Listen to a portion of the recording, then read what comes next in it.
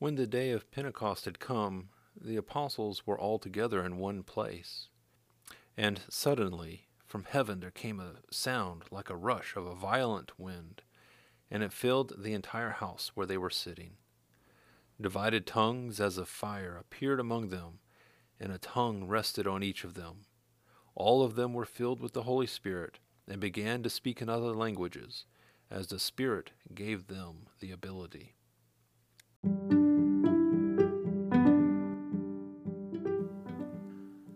This Sunday we celebrate the Feast of Pentecost, a day celebrated by many mainline churches, and sadly, in the shadow of Christmas and Easter, a day easily forgotten by others. But it is a special day. It's an important day. It is a day referred to by many as the birthday of the church. Here's the story. Philip said to Jesus, "Lord, show us the Father, and we will be satisfied."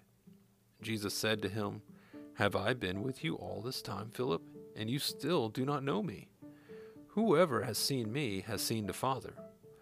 How can you say, 'Show us the Father'? Do you not believe that I am in the Father, and the Father is in me? The words that I say to you, I do not speak on my own, but the Father who dwells in me does his works. Believe me that I am in the Father, and the Father is in me.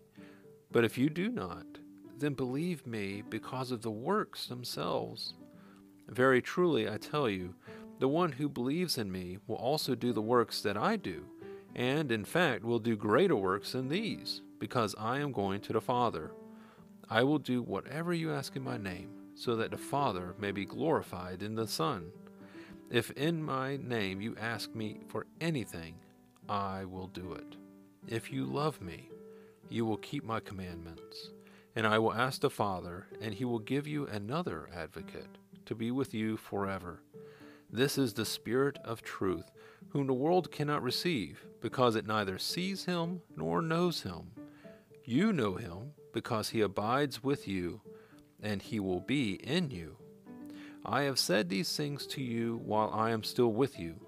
But the Advocate, the Holy Spirit, whom the Father will send in my name, will teach you everything, and remind you of all that I have said to you. Peace I leave with you. My peace I give to you. I do not give to you as the world gives. Do not let your hearts be troubled. Do not let them be afraid."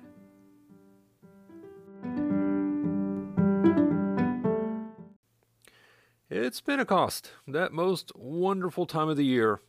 We pull out our decorations, we give gifts, we gather with friends around a large feast, and we put out candy for the kids.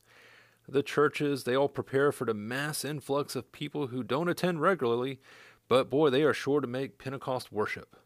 Everyone gets excited for Pentecost, or not so much.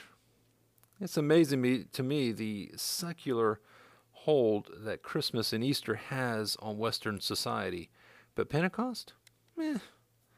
Most people really don't understand what it is, or that it is even a thing.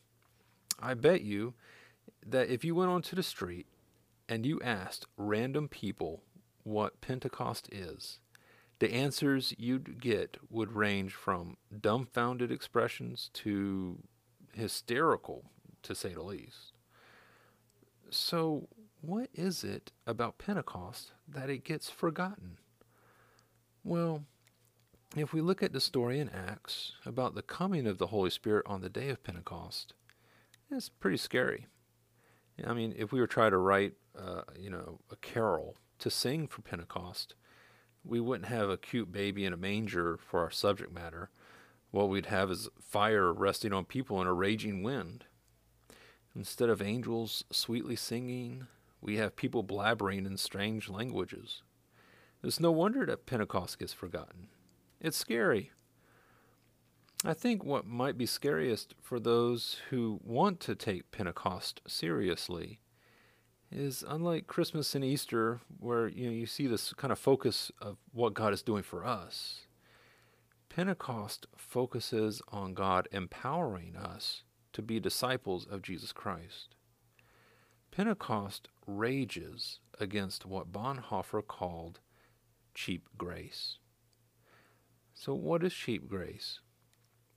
Well, for Bonhoeffer, cheap grace is, and I quote, preaching of forgiveness without requiring repentance, baptism without church discipline, communion without confession, absolution without discipleship, grace without the cross, grace without Jesus Christ living and incarnate. End quote.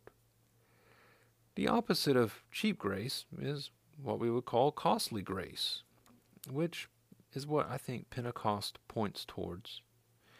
Costly grace calls us not just to receive Jesus Christ, but to follow.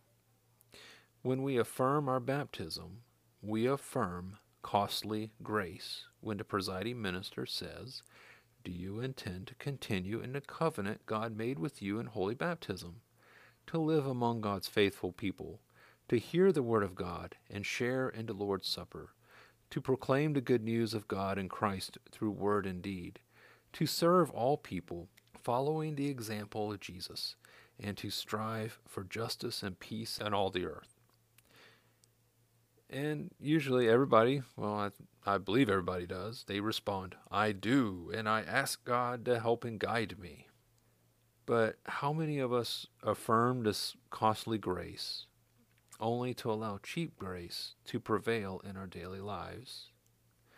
I think some of the apathy in the church today is that we affirm costly grace, but we aspire to cheap grace.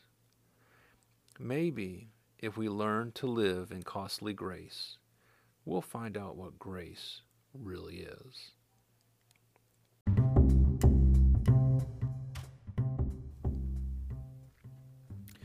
So, how should we celebrate Pentecost this year? Well, the color for that day is red, to symbolize the tongues of fire that rested on those in the upper room that day. This is why some churches, they have a tradition of wearing red on the day of Pentecost. You'll see the church paraments, they'll be red, there'll be a red banner. Perhaps other ways could be to plant red flowers around your home or your office. You could even go a step further and plant a yearly Pentecost garden full of red flowers. I think the best way to celebrate Pentecost is by living out that costly grace, by loving our neighbors and serving others, be it simply opening a door for a stranger, volunteering at a local shelter, or better yet, standing up and advocating for those whose society marginalizes. By this, we will follow the example of Jesus and proclaim the good news of God in Christ through word